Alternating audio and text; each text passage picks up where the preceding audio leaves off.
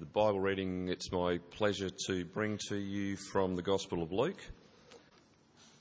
Large crowds were travelling with Jesus, and turning to them, he said, "If anyone comes to me and does not hate father and mother, wife and children, brothers and sisters, yes, even their own life, such a person cannot be my disciple. And whoever does not carry their cross and follow me cannot be my disciple. Suppose one of you wants to build a tower. Won't you first sit down and estimate the cost to see if you have enough money to complete it? For if you lay the foundation and are not able to finish it, everyone who sees it will ridicule you, saying, 'This person began to build and wasn't able to finish.' Or, suppose a king is about to go to war against another king. Won't he first sit down and consider whether he is able, with 10,000 men, to oppose the one coming against him with 20,000? If he's not able, he'll send a delegation while the other is still a long way off, and will ask for terms of peace. In the same way, those of you who do not give up everything you have cannot be my disciples. Salt is good, but if it loses its saltiness, how can it be made salty again? It is fit neither for the soil nor for the manure heap. It is thrown out. Whoever has ears to hear, let them hear." It's a fabulous thing to do when you have a visiting preacher to give them the hard texts. And these are hard words, aren't they? And I understand this is part of a series that you have on the hard words of Jesus. And that's a good series to have because the Bible does contain many hard words from Jesus. And these words we've just heard read to us are up there with some of the hardest. This is no easy part of Scripture to understand.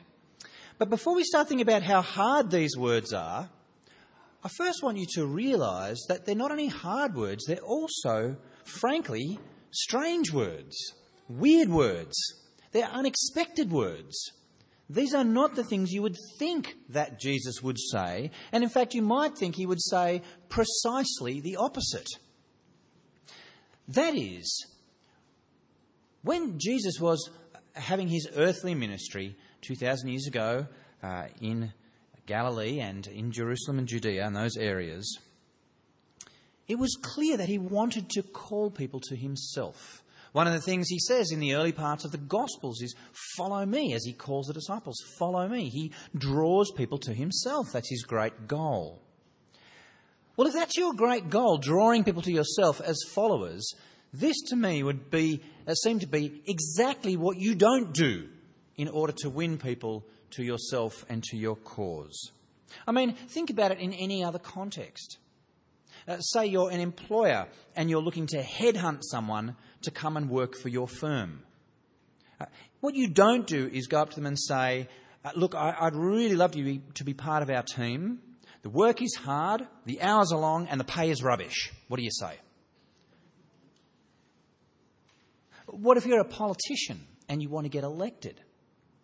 You make it as easy as possible for people to vote for you. What you don't say is, "Here is my manifesto, and I want you to ascribe to every single part of it with all of your heart, or I don't want your vote. Don't vote for me. I'm not interested in it." No, you say, "Look, just the bare minimum will do. Just cross the line and tick the box. That's all I care about." But Jesus is not like that. In fact, he's doing what seems to be almost precisely the opposite. He seems to be not trying to build his numbers at this point, but trying to thin them down. Have a look with me at verse 25. You see that this little part of the Scripture starts telling us that large crowds were travelling with Jesus.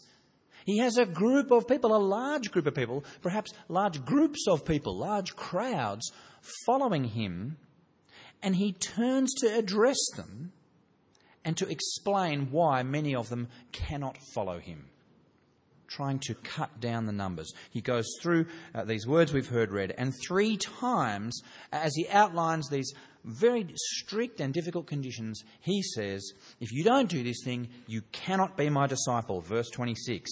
And verse 27, you cannot be my disciple. And verse 33, you cannot be my disciples. He says why many people who seek to follow Jesus actually oughtn't.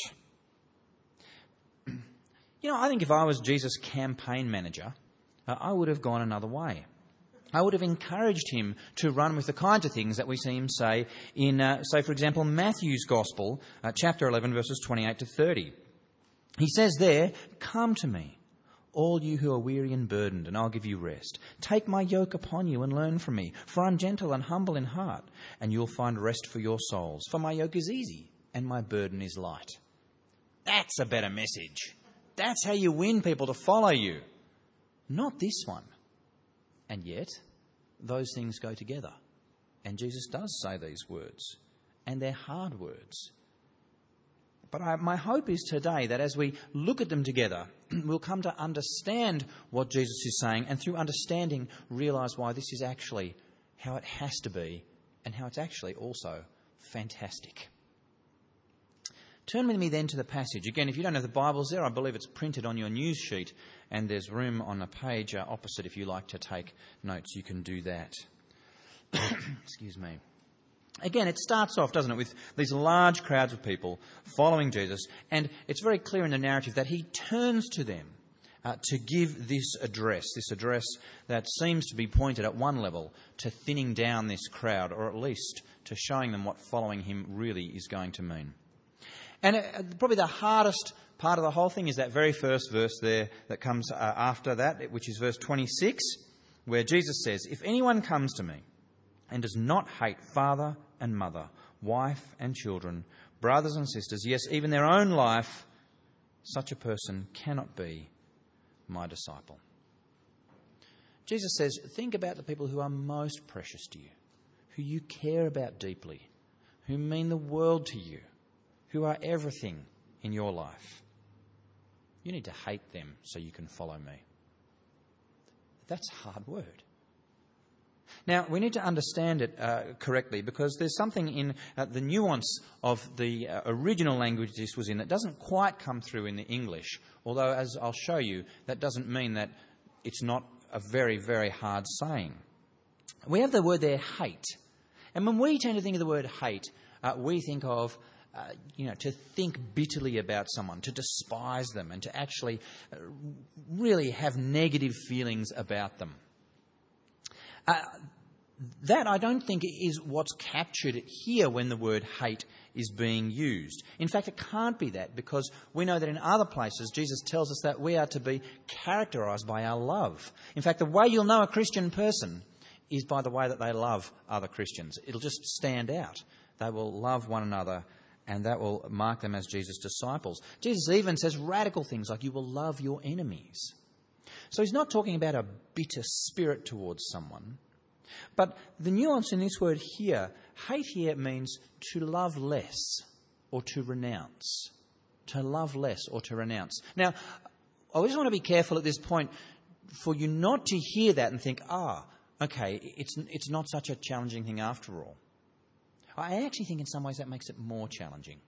Let me explain why I think that makes it more challenging. It makes it more challenging because it's actually quite easy to turn away from something you hate. Something you bitterly despise, it's easy to turn away from that. Let me give you a sort of trivial example. Think about food. If someone says to you, I want you to renounce Brussels sprouts and commit to pizza, you go, okay, I can do that, no problem. But what about when someone comes to you and says, I want you to renounce chocolate and commit to pizza? Then you go, now I'm torn. That rips me apart. That's a really hard thing to do. And that's what's going on here. Jesus is saying that his disciples must be prepared to renounce even that which is most precious to them in the same way that they would walk away from something that they hated, if that needs to happen. It's a relative term, you see. You need to hate them compared to the love and commitment you have to me. And be prepared, if necessary, to turn away from them in the way that you would turn from something you hated for the sake of following me. But it's harder because you actually love them. You don't hate them. Now, this is really real, for some people. And perhaps for some people here too, I don't know. I met a North African woman recently, and she had come from a Muslim context.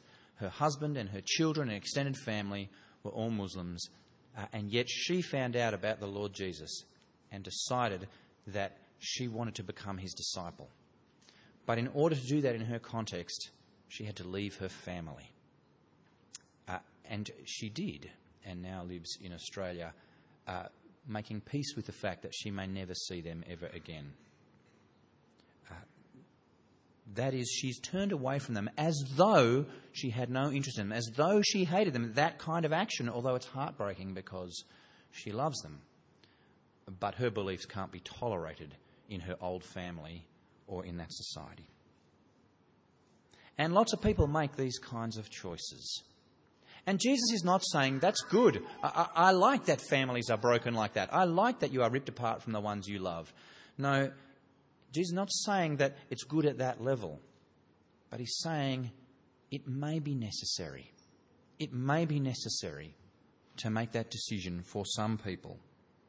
And that is the good decision to make in those tough circumstances. Now, that is hard, isn't it? But just in case you're sitting there thinking, well, thank goodness that in my situation I don't have to pay that kind of cost. Please understand here, Jesus is not just talking about relationships. Relationships is the example he gives, and the reason he gives that example, I think, is because of all the things that you might have to put in second place for Jesus' sake, relationships are going to be the hardest. But it's not as though Jesus is saying here, if necessary, walk away from your family for my sake, but feel free to hold on to your job. If necessary, put your family in second place, but don't worry about putting your children's education in first place. Now, if necessary, give up everything that you love in terms of those people around you to follow me, but don't give up your aspirations for your social life or the experiences that you want to enjoy. If necessary, walk away from your mother and father and children. But don't give up what makes you feel safe and secure in the world. No, of course he's not saying that, is he? Of course he's not saying that. He's taking the most extreme case of what you might walk away from to indicate that everything has to take second place to following Jesus. It may not come to that, but it might. And if it does, he has to have priority. Whatever the sacrifice, whatever the weight you have to bear. And the language he uses in verse 27. Whatever cross you have to carry, even if it's one that leads you to death. You need to be ready to do that to be a disciple of Jesus. So here's something we're learning pretty quickly from these hard words of Jesus. Jesus doesn't want simply lots of disciples. He does want lots of disciples, but he doesn't just want lots of disciples. He wants lots of wholehearted, fully committed disciples. And he doesn't want half-hearted disciples. Jesus is not interested in just scrounging enough votes to get across the line, as it were, like a politician might do. Jesus is not interested in having millions and millions of followers on social media whose greatest effort is kind of half-heartedly clicking on the like button as though that'll do in terms of giving myself to Jesus. No, Jesus doesn't want that. Jesus wants people to give their all. And he says to the crowd, giving your all may necessitate you treating those things that are nearest and dearest to you as though you didn't care about them at all. That's how much I want you to be bonded to me as a disciple. And nothing short of that will do. There's a big cost, isn't it, in following Jesus? A big cost. And as the passage goes on, Jesus makes it very clear that those who would follow him must count that cost, must be aware of it. He gives two examples of counting the cost in verses 28 through to 33. The first one in 28 through to 30 is the example of someone building a tower. It's probably meant to mean here like the tower that's part of a house, not a big commercial or industrial tower. And someone who does that will check that they've got enough money to do it before proceeding, because if they don't, they'll look like an idiot. They'll have a half-completed structure on the side of their house, and everyone will walk by and go, this person is so hopeless at managing their own affairs, they didn't even realise that they didn't have enough money to build the tower that they were planning to build. And so for the sake just of feeling the public ridicule, you won't do that, Jesus says, will you? Then he takes a kind of weightier example, the example of a king going to war in verses 31 to 33. And he says, of course, a king who goes to war will similarly count the cost. That is, the king will look at the size of the army he has at his disposal, the size of the alternate army, and will decide whether or not he has the resources necessary to go and win the war. And if he doesn't, he'll go and sort out terms for peace. And Jesus is saying, just as you would count the costs in these kinds of undertakings, a home building project, right through to going to war, so too you must count the cost of following me. You must know what that cost is that I'm calling you to give, that this enterprise of following me and being my disciple will involve. And just as for someone who wants to build a tower on the side of their house, what they need to count is, have they got the financial resources for that? And just as a king who wants to go and win a battle or be part of a war needs to work out, do I have the human resources to do that? Jesus explains what the cost is to following him. Not money, not troops, but here it is, he says in verse 33, in the same way as these builders and kings who count costs, in the same way, those of you who do not give up everything you have cannot be my disciples. The cost of building your extension is however many dollars. The cost of winning a war is however many troops. The cost of following Jesus is everything you have. And if you're not going to pay that cost, then you can't be his follower. So it's very clear, isn't it, from what we've read, that Jesus is setting the bar very high and saying being his follower is a difficult thing. As one of the commentators on this part of Scripture said, the call to be a disciple of Jesus is not the call to an ice cream picnic. It's a high cost. And so the question, I guess, that then kind of comes to us as we read that is, why? Why does it have to cost so much?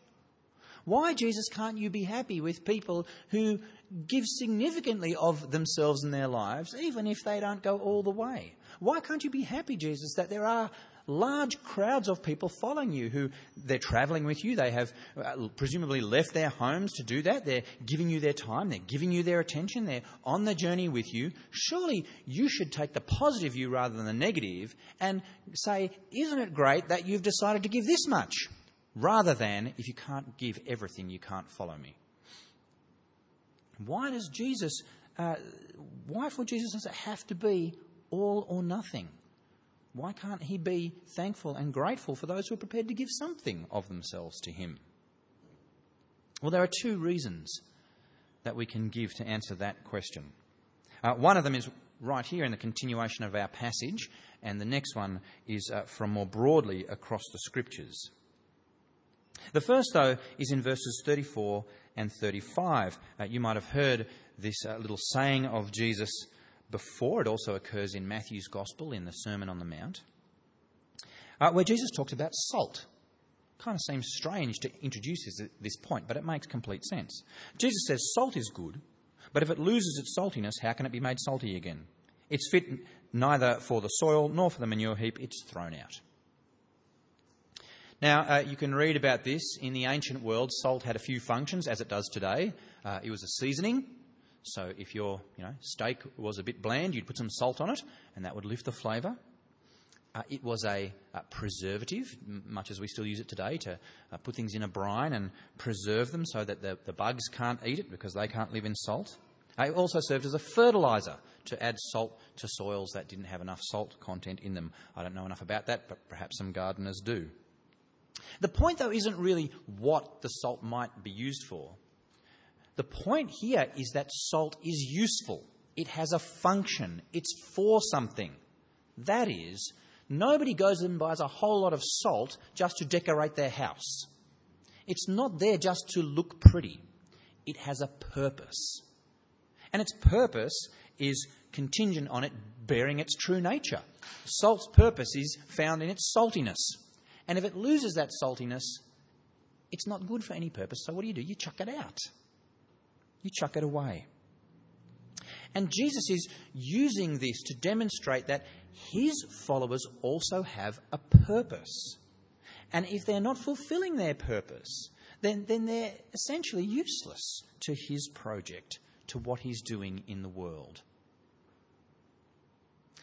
The purpose that Jesus has for his followers, and we learn this through other parts of the Scriptures, and we actually learn it from Matthew's Gospel, where Jesus uses this same illustration to explain that we are to be salt and light in the world. Jesus' people are to make an impact in the world. The Apostle Paul will put it this way. He'll say we are to be ambassadors for Christ. And you see, you can only be someone's ambassador if you are fully committed to them. Imagine a king who has an ambassador and he sends them off on an embassy to a foreign country, and they stay there and attend the court of that country, but they don't actually really have their king's interests at heart. At the end of the day, they find they're easily swayed by other things, such that they don't represent their king. They don't stand for him. They don't speak for him. They don't have the impact that he wants them to have as his ambassador in that foreign place. That person is effectively no ambassador at all. They're like salt. That's no salt at all. They're useless for that to which they have been called and should be tossed aside. And so it is with Jesus' followers. You see, one thing Jesus is doing is not just gathering people around him, but he's calling people, his people, to go out in the world and represent him, to be salt and light. And you can only go out into the world and represent him if you are 100% committed to him. Otherwise, you really won't represent him very well at all. And he doesn't want that. Interesting to ponder if you are not a Christian believer, by the way. You might be someone who's here just kind of checking out what the Christian faith is all about. And you might have heard many, many good reasons to follow Jesus. And there are many good reasons to follow Jesus. But one of the reasons to follow Jesus is because that he's looking for you to be his representative. And that's a good thing to know. If you're going to follow Jesus, he's calling you to be his representative to others as well. So that's the first reason why Jesus says he wants this full-on, boots and all commitment to him. Because we are to be his salt, his light, his ambassadors in the world. And we can only do that if we really, truly want to represent him in his fullness and in all that he stands for. The second reason, though, is one, as I said, we'll draw from our broader knowledge of the Bible. And it's helpful to come at by thinking of the analogy of a marriage between two people. You see, what a marriage is a full-on relationship between two individuals who are deeply committed to each other in every way. This language is, of course, used in a couple of places in the New Testament of Jesus and his people. It's like a bridegroom, and the church as the bride. And you see, a marriage won't work, or will be really a terrible marriage, if either party is only semi-committed. If either party is only kind of half-heartedly committed to the marriage and has eyes to other relationships as well, then the marriage will be terrible. Not only will it be bad, it's not something that you'd even want to be part of. It's the last thing you'd want to be involved with. Can you imagine organising a marriage like this or planning a marriage like this? You know, you're single, you go up to someone and you say, look, I think we should get married even though I'm not particularly that much into you. Oh, sounds fabulous. I think we should get married even though I'll probably keep flirting with other people. Yeah, that sounds great. Jesus is saying, if you want to be my disciple, we are entering into a deep and intimate and very close relationship. And I want your full commitment to me in that relationship. Not one that gets distracted by other things or prioritises other things over this relationship. Again, you think about the politician image. Politicians don't want that kind of relationship with you. They want your vote. They may do good things for you as your representative. But at the end of the day, they're not asking you to live life with them and to give your whole to them and to be with them in every part of every day. But that is what Jesus wants. A fully committed, great, deep, two-way, all-in relationship. And that's really helpful for us to think about as well, because not only does it help us realise why Jesus calls us to such a serious and unswerving discipleship, but it also shows us that it's a two-way relationship and that he is similarly committed to those who follow him. It's very interesting in verse 27, isn't it? Just going back up there, where we read Jesus saying, "Whoever does not carry their cross and follow me cannot be my disciple." I imagine when the followers of Jesus heard that at that time, that might not have made a lot of sense to them. Oh, what on earth does that mean? Carry a cross and follow. But if they did continue to follow Jesus, and they did arrive with him, as we'll see in a few chapters, in chapter 19, at Jerusalem, where he ended up giving his life, they would know exactly what it meant. That is, this is what Jesus did for them. He carried the timbers of a cross to the edge of the town where he would be hoisted up and crucified, giving his life for them. So when Jesus calls his followers to be wholeheartedly committed to him, to carry their cross, he's not saying anything less than what he does for them. And what, as we see the story of Jesus unfolds, he does in the weeks ahead. The benefits as well of following Jesus are immeasurable. You see, when Jesus carried his cross for his disciples, when he was hoisted up and gave his life, it wasn't just as a good example, it wasn't just to kind of make a political point. In that, Jesus won for those who are committed to him forgiveness of everything they have ever done wrong. He won for them reconciliation with God the Father, something that all of us desperately need but cannot do for ourselves.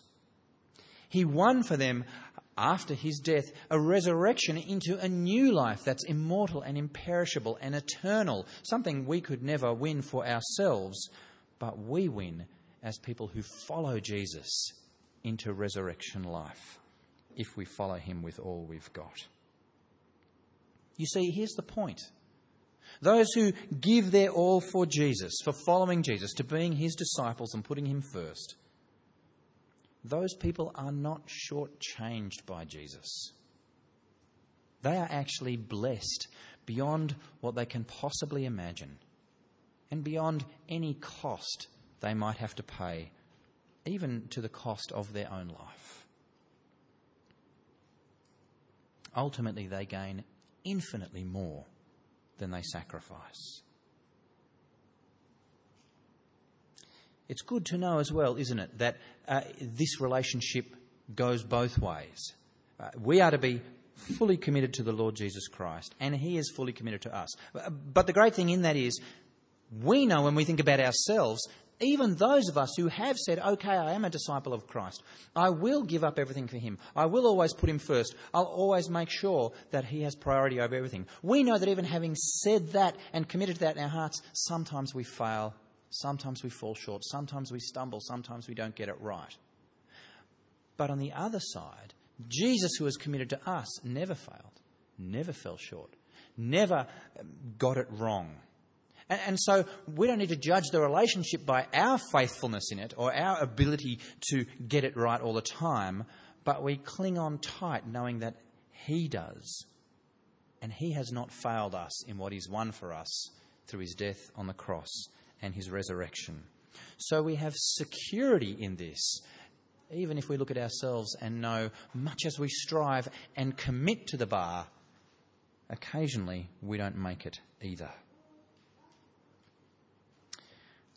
Ultimately, what Jesus is calling His disciples here is something that is very, very costly, but actually rightly driven by a form of self-interest.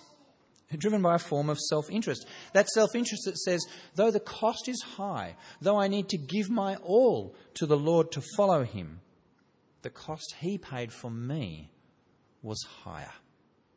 And the benefits I gain from this are greater. What He has won for me is more than anything I could ever give to Him.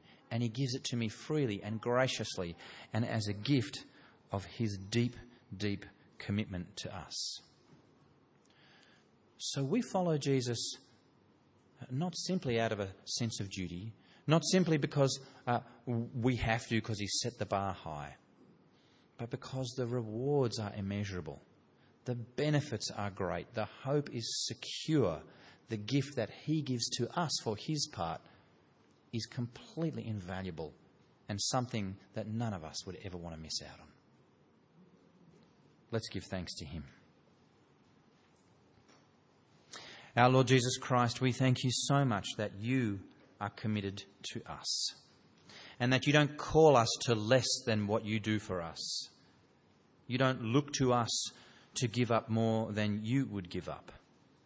And we thank You that no matter what we give up, we gain more from You, from Your sacrifice, from Your obedience, from Your death, Your resurrection. And we pray, our Lord, that You would please keep us faithful to You as You have been faithful to us.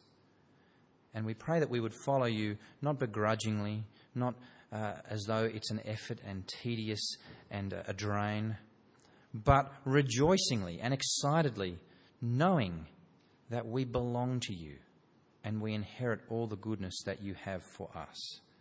And there's nothing that we would rather live for. Please secure these truths in our heart by Your Spirit for Your glory. Amen.